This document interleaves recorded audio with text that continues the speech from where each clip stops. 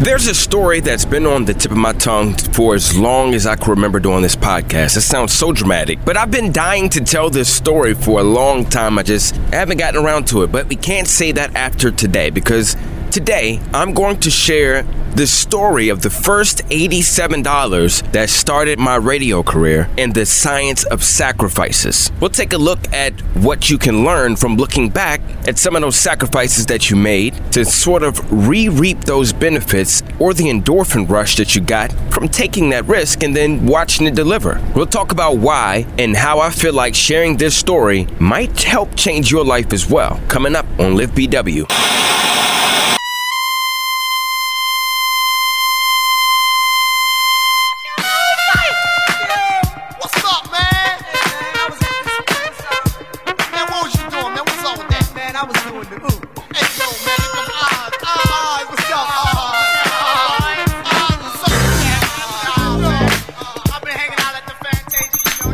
This is Live BW, episode 178, The Science of Sacrifice and Risk-Taking.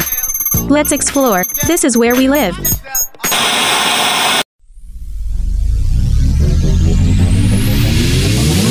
Live in a beautiful state.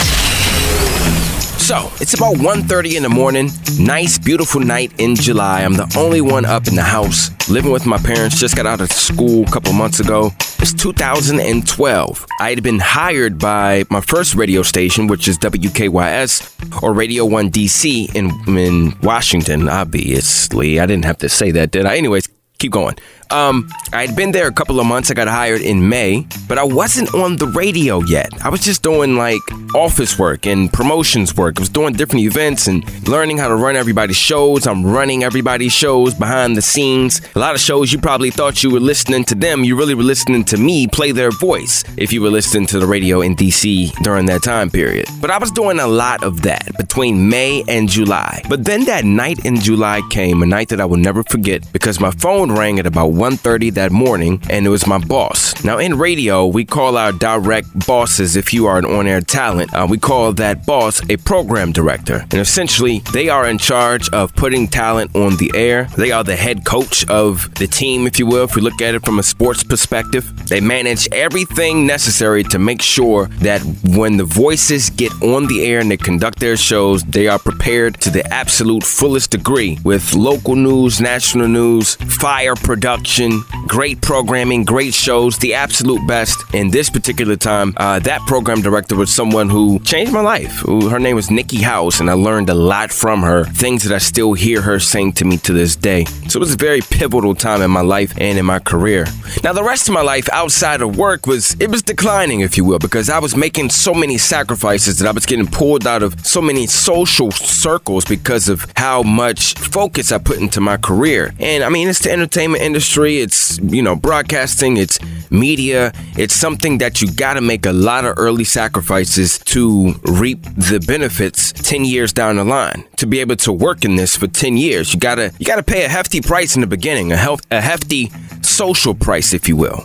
And I definitely paid that and lost a lot of friendships in that time period. Some of them didn't get rekindled again, but the ultimate sacrifice for me at that time was financial, which I hope that doesn't sound like a jerk, or it doesn't make me sound like a jerk. It's not like I don't care about relationships and emotional stuff, but money is just, I've had a very negative relationship with money my entire life. It's just always caused some sort of angst or anxiety. And I couldn't tell you why. It has nothing to do with how I grew up. It's just, I don't know. It just is what it is. So now in this big age and spending all this time in therapy is something that I'm working to. I'm actually quite proud of myself, of the work that I've done, rewiring that anxiety, if you will. But the ultimate sacrifices in those early stages of my career just came from the money side of things, because I didn't have a car. I didn't have a lot of times money to get around because I was interning. I was coming off of interning, and then when I got hired at like $7 an hour, working like 2 hours a week.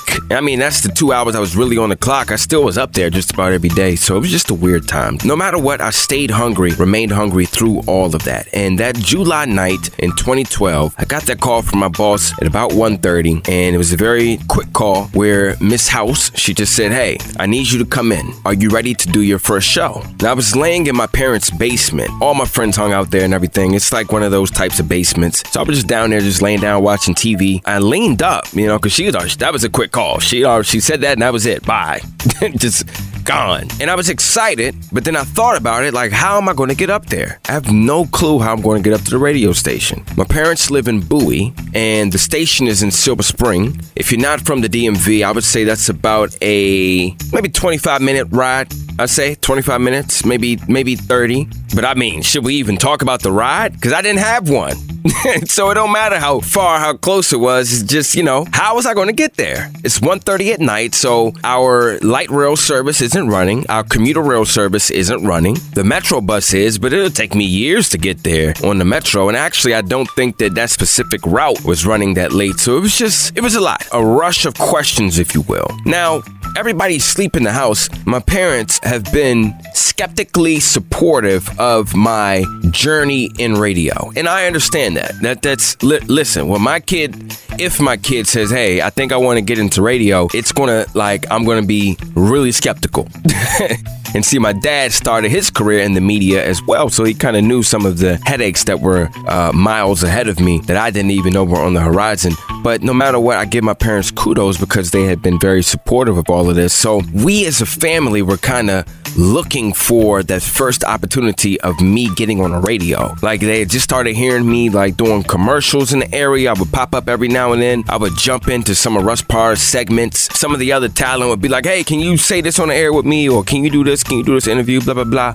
Just little things that kind of showed my parents some progress, but it was like little hairs of progress. But the whole me running my own show type of thing, it's not that they didn't think it was going to happen, but it was just like one of those eye of the needle situations that doesn't happen to everybody. So for me to not just come out of school with my mind on that, but be in school with my mind on that as well, and them looking at it from a pragmatic way, if you will, just looking at how rare it is to get an opportunity like that. I mean, like I said, they weren't doubting me. They were very supportive. They definitely were giving me some time to figure things out. But I'm pretty sure they did ask that question of, will he actually get on the radio? Needless to say, I went upstairs and shared this moment with my parents. This is all within maybe, I would say, 7 minutes of getting that phone call and me trying to figure it out. Now, I shared it with them for 2 reasons. 1, to celebrate, but 2, because how the hell am I going to get up there? And I've always been an extremely protective person. So asking my parents to take me all the way up to Silver Spring at 1:30 in the morning was kind of out of no, that wasn't happening. The selfish part of me, the flesh part, if you will, was definitely like, "Hey man, forget all of that. This is the opportunity of a lifetime. You've been praying for this for years. And you got it. You better tell them to take you up there. They'll figure it out." But the other side of me was like, no. There's got to be other options. And if there's not, then unfortunately, I have to let them know that I can't make it. It sounded like an option, but looking back, I don't really think that was an actual option to me. I was going to figure it out. You know how that is to be wanting to do something, and then you finally get an opportunity to do it, and it's like, nah, we got to make this happen, So that's when my dad had the idea. I can call one of my guys and see if they can take you up there. I don't know how much it's going to be, but that's the best we could do at this point. They didn't want me to drive any of their cars because if you know me, you're going to laugh at this part right here. They didn't want me to drive any of those cars because at that time in my life, I was trying to be Paul Walker. I was trying to be Speed Racer out there. And my driving record was literally as long as The Alchemist, the book. Pages, and I'm only 21, 22. Yeah, I haven't turned 22 yet, so I'm only 21. Man, it was bad. So my parents didn't want me driving, obviously. He calls his friend. His friend says, "Okay, I could do it for $87. And my dad, being a dad that's supportive, but also wants to know if you can figure this out on your own, kind of looked at me like, all right, it's going to be $87. And don't even know that that's $32 more than my first check that I got, or not my first check, but more than the check that I had. I didn't have it. It's nothing I could do, So he said he'd do it. He'd get me the taxi up there and to pay him back when I get the chance, but make it worth it, And I started to say no again because I'm like, I can't afford to do this. I don't know if honestly, A, if it's going to work out, B, if I'm going to make the money back to give you, and C, I wasn't all the way sure if it was like something that I necessarily had to do. Like, was it one of those things where maybe my boss would have respected me if I would have said, listen, I don't have a car, I can't get up there, you got to find somebody else, blah, blah, blah. I was just rushing through, you know. But my parents insisted, go for it. Went up there, did my first show ever. I still have the CD sitting right here, actually, because I used to have to make a CD of every single show that I did. I would have to burn it to CD and take it to my boss, who I was speaking of earlier, Nikki. I would have to take it to her office after the show, which is like, yeah, it's just a long day, long schedule. I get off the air at 6, wait for her to come in at like 9:30, take the CD in there, then we listen to it together, pick it apart, and figure out what I'm gonna work on to come back. But my bad, I kind of jumped ahead. Let me go back. So I still have the CD, on the front of it says Giovanni Zeus. That was my name back then. It's just, I know, don't laugh. No, I'm not Italian. I don't know where it came from. It just, well, there's Italian in my family, but no, I'm not Italian. I'm from Bowie. It was rough. It was a really rough show. I mean, as you could expect, it was my first one, especially with me listening in retrospect. I'm like, boy, what are you doing? But I took the CD over to Nikki. We broke it down. She cut me up. She humbled me, and then she said, we want you to come back tonight and do it again. So I came back the next night. Now, of course, I had some time to prepare, so I didn't have to do the $87 cab ride, but we were able to figure that out as a family about, how to get me up there safely. And that's when I started to, actually, my parents would take me up to the station super early, like 10 p.m. And my show didn't start until 1 a.m. So they would take me up there super early, and then I'd just hang out. And just a weird time, but it started with, that night, then the next night, then the next night, then the next night. And I mean, it literally became my thing for about 2 years. And then that would catapult me to move to Buffalo to do my own show up there during primetime hours. And then that took me to Indianapolis to do another show in primetime hours for about 2 years. And the rest is history, as they say. But what I really want to hold on to is, yes, we don't know all the answers. We don't know how everything is going to unfold. So we really don't understand the gravity of missed opportunities, which is why most successful people tend to take every opportunity that they can get and that they feel as though they can make something out of. Sometimes it doesn't make sense to a lot of people around them until it starts to make sense, So we don't all the way know what would have happened. We just can't see things like that. So I don't know. I can't say 100% for sure that if I would have said, no, I can't make it in that night because I don't have the funds to get up there. I don't have the transportation to get up there. If I would have said that, I can't say 100% that I would not have gotten another opportunity. But I also can't say 100% that I would have. We don't know. That's the unknown. That's the past. That story has been written already. Now we can look back in retrospect and see what actually happened, which is something that I do a lot. I think about the story at least once a week, every single week since it happened, because it gives me some sense of empowerment, some sense of focus, and just a reminder of jump, man. Jump to fly. Like, you can't walk and fly. It doesn't work like that. Like, planes don't fly on the runway. That's called driving. And planes are entirely too big to be doing stuff like that. Like, no, bro, take off, go into the sky and do what you need to do. So that's why I look back on that moment, because it's one of those risks, one of those sacrifices that I made, which I told you how big the financial sacrifices were to me at that time. It's one of those sacrifices that I look back on that I'm like, wow, there's got to be power in saying to yourself, I'm going to take this leap, I'm going to take this jump. And when we look at the actual science behind risk-taking and behind making those sacrifices, it's actually a powerful knowledge that really helps us or helps me to understand why I love to look back on that so much. The science kind of helps me to understand that even as we get older, making sacrifices and the risky business, if you will, comes in smaller doses because our minds are more developed, so we kind of naturally become more pragmatic with things. But looking back on that is a reminder to continue to kind of feed that side of me that's not afraid to take sacrifices, that side of us that's not afraid to take risks, and that side of us that is like, we have to jump to fly. So I don't know exactly where you are in your journey, what you're trying to accomplish, whether you want to go back to school, whether you want to purchase that home, whether you're looking to switch not just jobs, but careers. I'm talking about really ballsy stuff. Whether you want to quit your job and start your business, whether you want to finally write that book that you've been talking about. Whatever it is, I think there's power in that story that I just told you that can kind of empower you to make your initial sacrifice that'll change the course of your life as well. Let's take a look at the science of risk-taking and sacrifices, and let's continue to soar into the skies. Coming right back at y'all. Let's discuss the cells in our brain that guide us through decision-making and how they change as we age. Mastering this knowledge can help us stay focused on higher achievement. It's coming up next on Live BW. Live in a beautiful state. Every year, over 1 million fires burn in America. Fortunately, firefighters are on the job, saving life and property, and you can be a part of it. 7 out of 10 firefighters and emergency responders are volunteers. There's no typical firefighter. Anyone can volunteer to serve their community. Volunteering as a first responder is really about having the heart and drive to make a difference where it's needed most. Your community needs you. Are you ready to answer the call? Learn more and find local volunteer opportunities at makemeafirefighter.org. It's Brian's World. Welcome back to Live BW. And the science today is fairly short. I don't anticipate this episode being super long, but it's definitely interesting.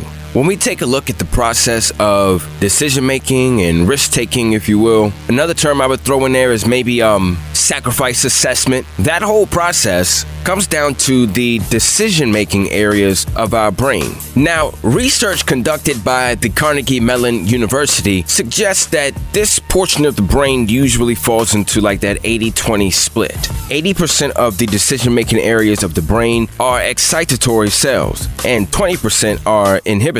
Now, I love the way they broke it down because this imagery really helps to paint the picture. They share that inhibitory cells are like the traffic cops, if you will. They're the ones that we kind of tap into when we are realizing the actual weight of the different risks that we take, the actual weight of the different sacrifices we make. And, you know, we do rely on those when it comes to the decision-making process, even if it's only a hair. Depends on the person. Some people just do without thinking.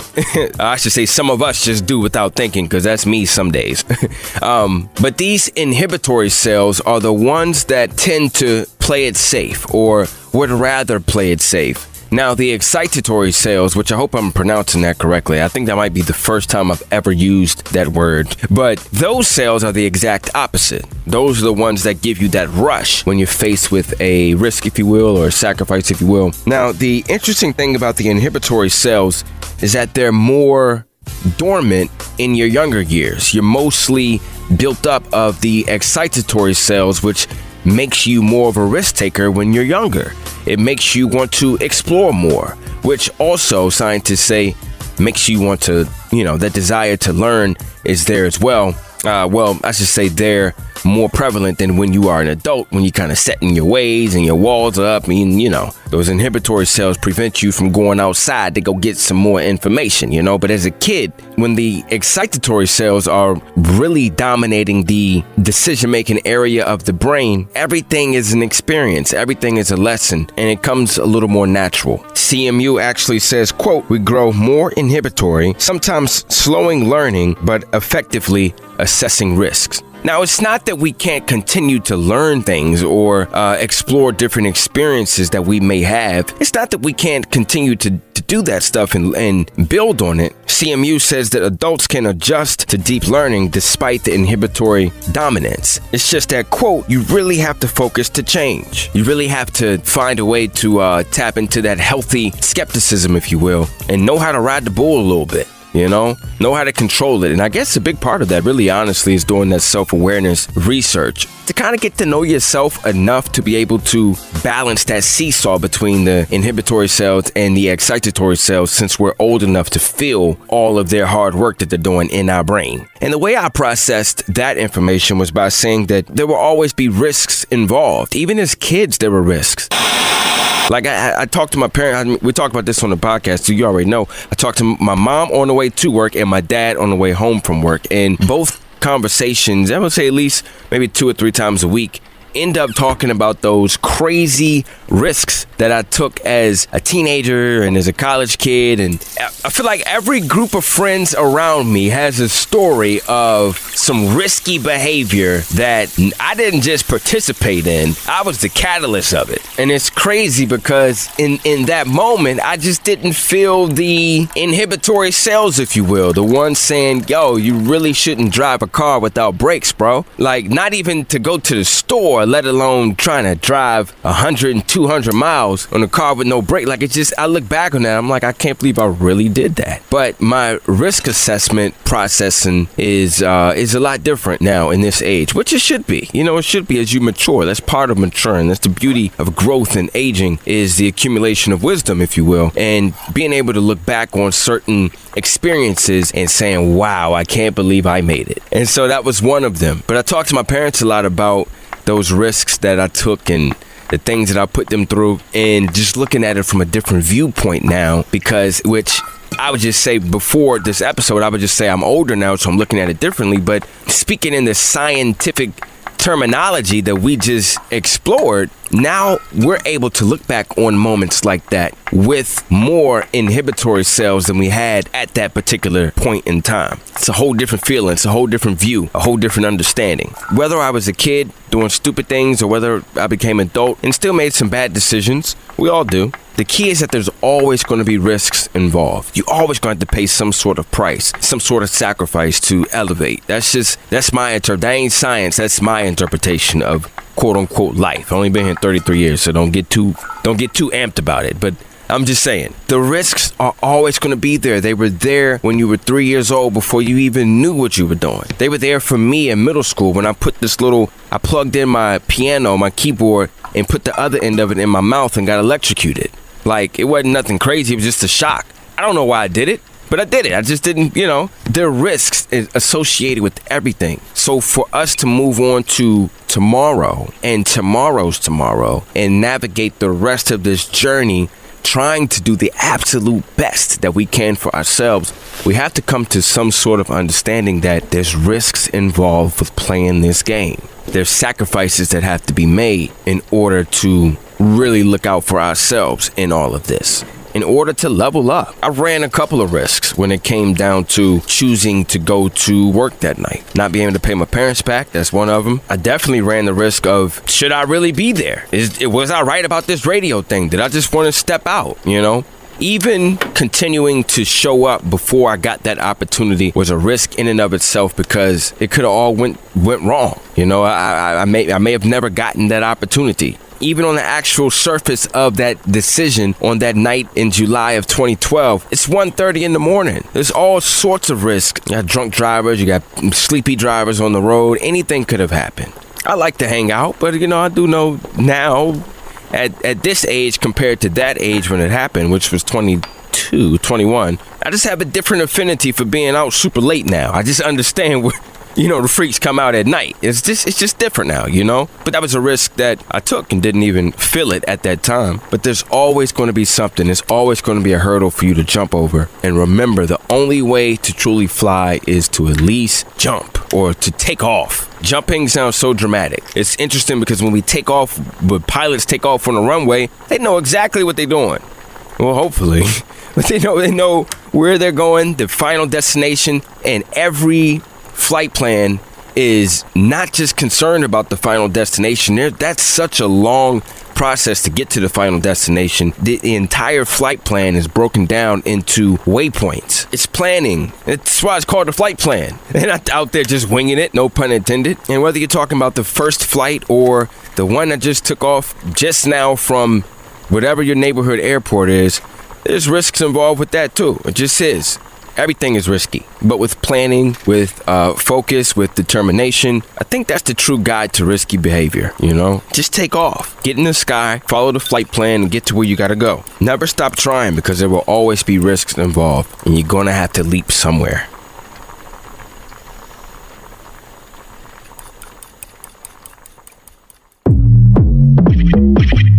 The final thing that I got from this was how natural it is to feel that anxiety that's associated with anything that's outside of the norm. Anything that's considered some sort of risk. It's very natural. That was something that we could have a discussion about, get some coffee about weeks before this episode was recorded. But when I started to really dive into the research and go behind it, it just reinforced that entire theory. That it's just human nature, man. It's human nature to kind of just stand there for a second before you take the first dive on a diving board. It's human nature. Back to our imagery with, the pilot and flying and all of that. It's human nature to be just a little concerned about takeoff, especially if this is your first flight or first few flights, or if you don't do it often like that. It's just human nature to have those inhibitions, to have those inhibitory cells working with those excitatory cells. It's just natural to feel the war between those cells.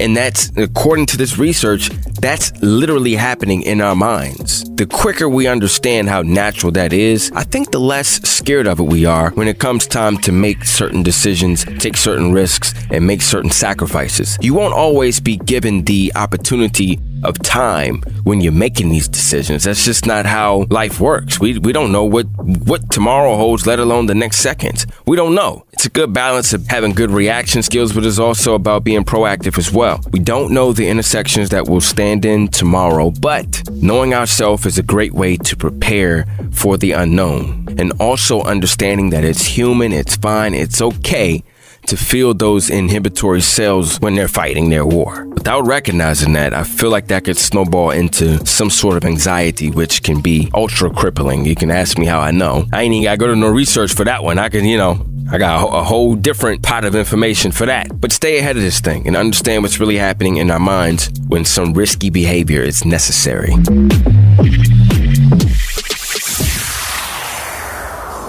Coming up on the other side, let's dive into that specific night in July of 2012 and the sacrifice that changed Brian's life. We'll explore the factors of his decision-making and explore the power of reminiscing, next, on Live BW.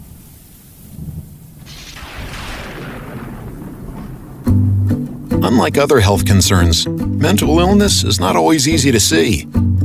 Depression won't show up on an eye chart, and you can't measure it on your bathroom scale.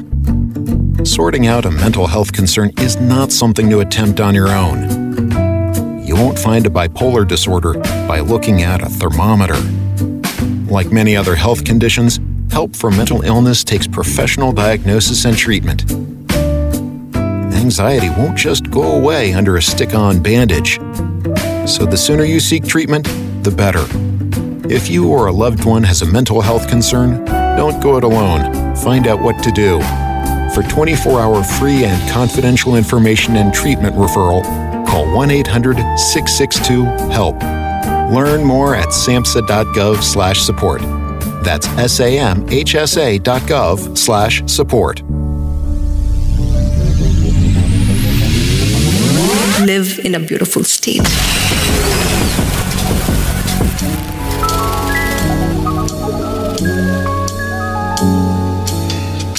So I maintain the understanding, the hypothesis, the thinking, the viewpoint. There's no reason to belabor this one, Brian. Come on. I just stand by the idea that better may be on the other side of that risk. So when we look at that night in July of 2012, the first thing that was happening to me, or that I was dealing with, is that $87 felt like millions of dollars at that time. And that was because of the external factors that kind of changed the viewpoint of what it actually was. It was $87. That won't even fill up some people's cars. But it was a different time for me. I was dealing with different demons at that time. As I got older, I started to really understand one of the main principles and pillars of business. It's also very cliche to say and hear, but it's true. If, no matter how you look at it, people say it takes money to make money. And that's very true. That $87 cab ride opened the door to an entire living for me from 2012 to now. So it's 11 years. That one $87 cab ride. Again, I don't know the things that may or may not have happened if I would have turned it down. I don't know. We don't know the unknown. We can only look back and connect the dots on the information that we do have. And what we do know is that I paid $87 for a cab ride, got called back to do another show the next day, and every day since then for like 2 years, which led to another job in radio, this one full-time, this one prime time, and that led to another job in radio, fuller time and primer time. Then I lost it all and then got it back in another capacity closer to home. It was only $87. Just like a drop of water in the desert, our minds can kind of create these mirages that make things seem bigger than what they really are. So just be mindful of that when you are taking these risks and when you are faced with the challenge of making a sacrifice. Part of truly understanding that sacrifice is understanding what could happen from you making this decision. Yeah, sure, the things that could go wrong, but what about if it works? It may be worth it. Now, I turned to an article on Elevate, and it's going to be linked below, just like everything else. In fact, I think that might be the last time I say that on this podcast. You know it's down below. But the writer, Kirsten Schmidtke, asked, if money wasn't a factor, what would you do? And that's the same question that I posed to you, because it's just money. It's just money.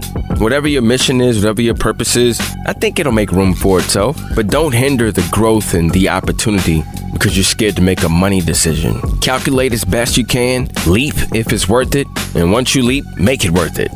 Period.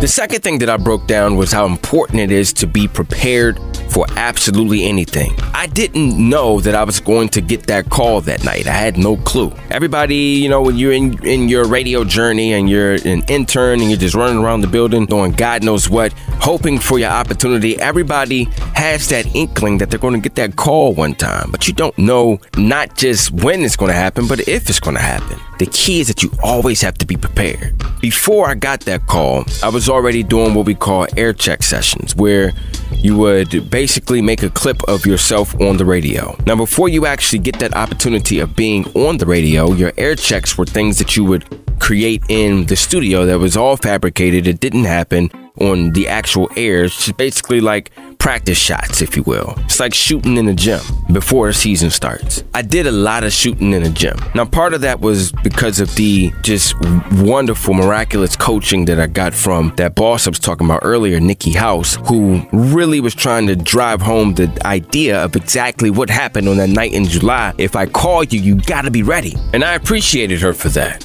And she was really hard on me when it came to all of that stuff. And there were a lot of days where I'd be like, look, shorty, like, I get it. I got to be ready. But come on, what we doing? I'm just trying to go to the show. I'm trying to go home or blah, blah, blah. But she was just a very detailed person and wanted to make sure that, honestly, from a leadership standpoint, may have been a selfish thing where she just knew that putting me in that position was a risk that she would be gambling with as well. And she wanted to make sure that she was prepared to take that risk too. It was a risk. I was a kid back then. Yeah, I could talk on the radio with barely any consciousness today because of the repetition of me doing it for all of these years, but that was a risk for her at that young age of my career. It's just certain things with the FCC and what you can and cannot say and what you should and should not say, the power of words, understanding that it's not just about what you say. Sometimes it's about how you say it, even delivering the news. Like that kid that night in July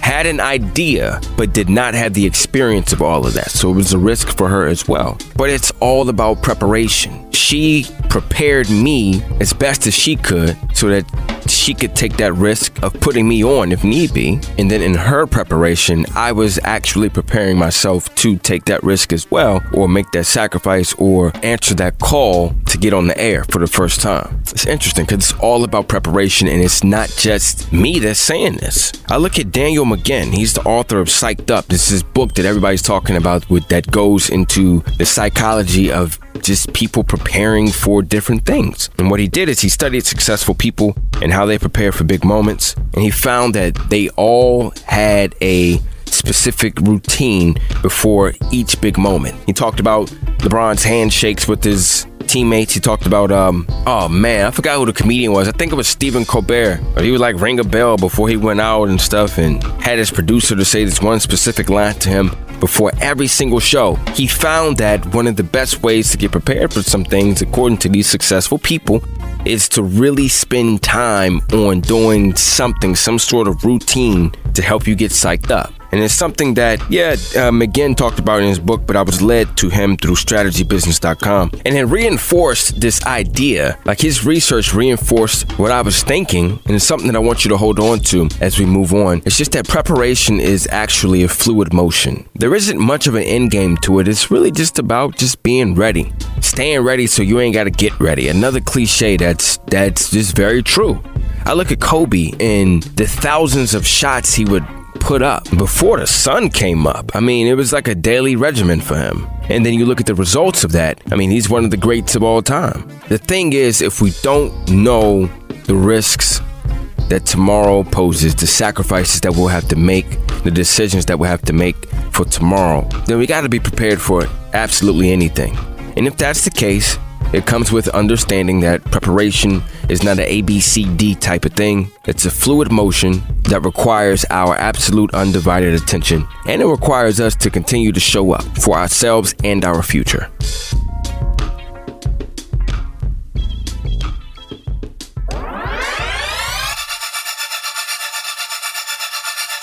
Now, the last thing I want you to hold on to is, I don't know if you can feel or, well, I know you can hear it, but the enjoyment, the excitement with which I'm delivering or recanting this story to you with. I don't know if you can feel the empowerment from looking back. And it's something that actually the Bible speaks against, which atheists, you don't have to worry about anything, right?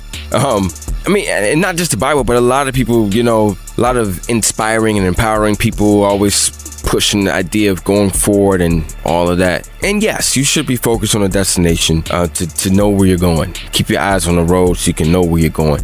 But I won't act like looking into our rearview mirrors doesn't help. And this is one of those situations where it did. Because I think it's key that you don't forget about the sacrifices that you made to get where you are today. It's like you get to smile all over again and feel that rush of making a good decision, or that rush, that endorphin rush of something actually paying off after the sacrifice that you made. You get to feel that all over again. You get to be proud of yourself again. You get to be reminded of the strength and the courage that you had to leap. And in doing so, you get reminded that you can fly. It's being empowered by what you overcame. It's being empowered by the decisions that you made. Even the ones that didn't go so well, because you're being empowered by the lessons that you got from those mistakes. I urge you not to forget those sacrifices that you made in the beginning of who you are today to help you become what you are today, what you've accomplished today. It's all a journey. And I think that looking back healthily is, well, that's actually a good mental health practice, and that is self-care. I reinforced this with some knowledge from, or some research from a site that I go to a lot, a site that I send to a lot of people who ask for mental health help. And there's a chance that if you're listening to this, I may have sent it to you, but it's Psychology Today. It had an article up about how important it is to reminisce healthily. And it says that reminiscing is an important yet often underutilized method to help us manifest a state of pleasantness. There's a lot of good energy, a lot of good vibes from being able to look back on those quote unquote fond memories of the past. What did you sacrifice to get where you are today? Think about it. Ask yourself that question. Not just in one arena of life, but everywhere. Personal growth, business growth, career growth. What are some of those things that you sacrificed in those earlier days? What was that moment when you came to that intersection and you had to decide whether or not to go this way or that way? And you knew that a step in either direction was slightly risky behavior. It paid off, didn't it? Look where you are now. And if it didn't pay off, if you're struggling with things, if you're trying to put things together, the key is to not give up. The key is to not let those inhibitory cells make you a recluse. The key is to continue to yearn for experiences, challenges, and sacrifices The key is to continue to face those with courage and wisdom. And if you got anything from this episode today, another key is to make sure you're prepared. I guess what I'm trying to say is that we could all be one small investment away from our destinies.